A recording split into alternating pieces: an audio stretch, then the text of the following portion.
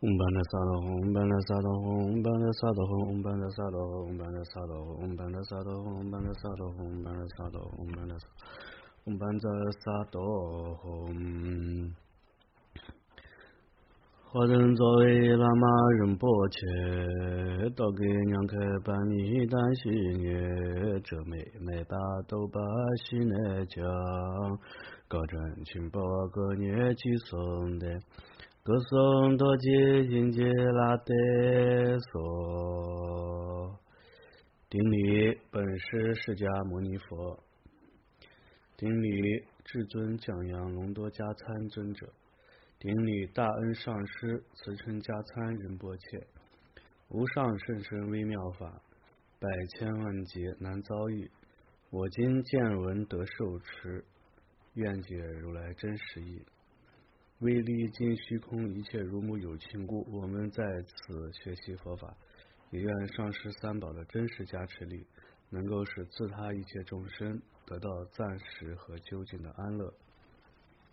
如是发心以后，我们一起继续来学习普贤上师言教。上一讲的话讲到了普贤上师这个言教的他的这个传承。前几位导师他们的这个所一些行为的一些殊胜的一些行为，今天我们继续的话就学习这个普贤上师言教，在我们修行当中的次第，它是如何在普贤上师言教当中去展开的。普贤上师言教的话，它也是就已经说过，它是属于大圆满融清心随前行的这个一个注解，所以呢，在这个整个融清心随当中的话，它是把这个修行分为了好几部分，其中的话就是包括初学者从这个前行开始进入到正行，在这个正行的话，它是分为三大部分，第一个就是升起次第，第二个是圆满次第。第三个的话就是大圆满。所以呢，在这个升起次第之前，我们所要修的这个前行就包括了外与内的这个两大部分。所以的话，在这个当中，外前行的话，大家也都知道，就是暇满的难得，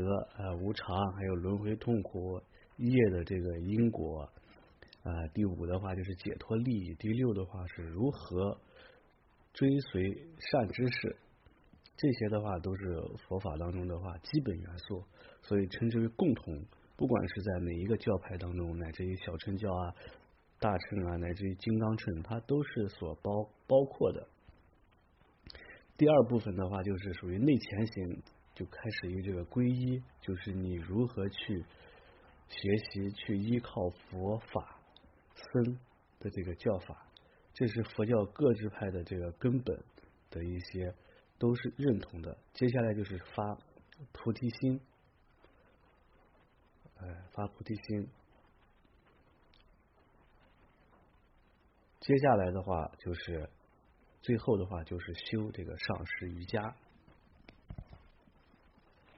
在这个上师瑜伽这个当中的话，它是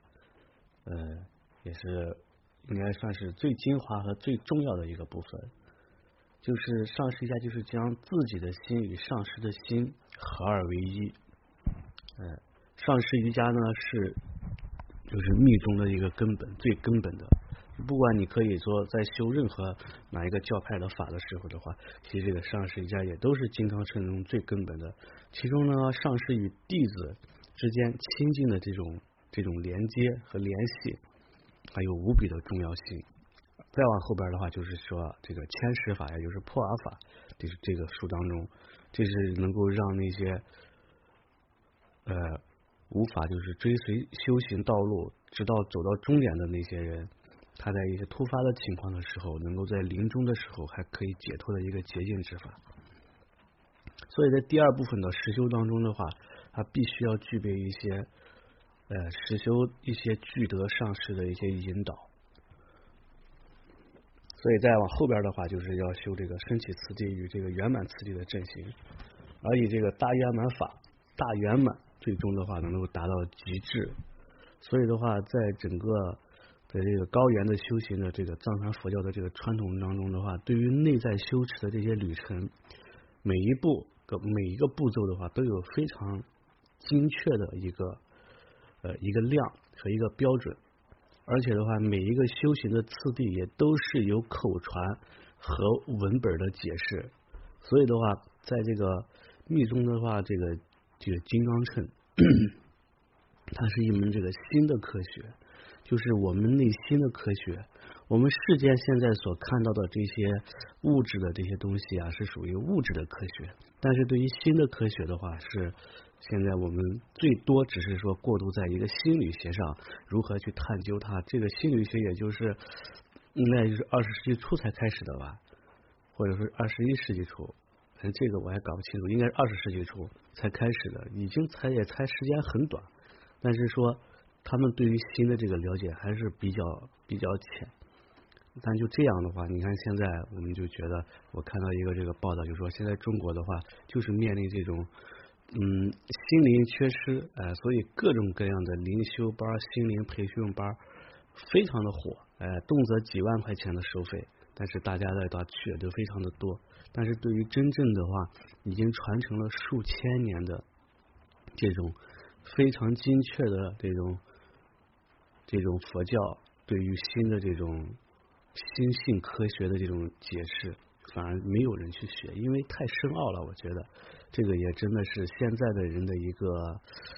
现在人的一个自己的一个业力吧，自己的一个业力。因为这只能说是现在这个人的根基的话，确实不及以前，不及以前了。所以的话，他必须比较高深高广的这些法没办法去修起来，也只能说在这个当中去修世间当中一些心理学觉得比较好的，他觉得修完以后觉得哎呀，好像自己觉得很有意思，很感兴趣的，以这种方式去修持。好，然后的话，在这个佛法，特别这种金刚乘密宗，它这种完全阐述新的这个本性的这种新的科学的时候，是在一位很有熟练的上师能够完全了解每一个这个过程和经验的重要性，以及在每一个错误当中都可以有一个解决的方法。所以必须要依靠这位上师。所以的话，在这个大圆满潜心引导文也称之为普贤上师言教。接下去的话，对这个修行的这一块我们这个如何去调整你的心，这个的话就会有慢慢比较细致的这个详细的这个讲解。所以刚才讲到我们前行的话，就是包括那个转心厌离轮回的4种思维，然后的话内前行，然后皈依发心百字明供曼扎，还有上师瑜伽这些前行做完了以后，那就是可以修这个正行。这个正行的话，那你就是根据自己的这个情况，在正行当中的话，比如说是基础按次第来讲的话，那你的正行就开始就是修升起次第。在这个升起次第当中呢，就是修行者我们这个修行者的话是把自己观想为佛，然后并且观想自己周遭的环境就为清净的这些刹土并且持诵相应的咒语来修习，并且发展对此世界的证悟观。虽然这个过程呢一开始是人为造作的，但是有通过意识发展或者升起的，但是这种观想和证悟者镜像之间的这个经历的话，它是有对等的这个相应。其实在这个真正的这个修持当中，一开始你开始进入到密宗乃至于升起自己的修持的时候，也都是要修持这个5种静观的。但在刚开始的时候，不管你是意识造作的5种静观，还是说是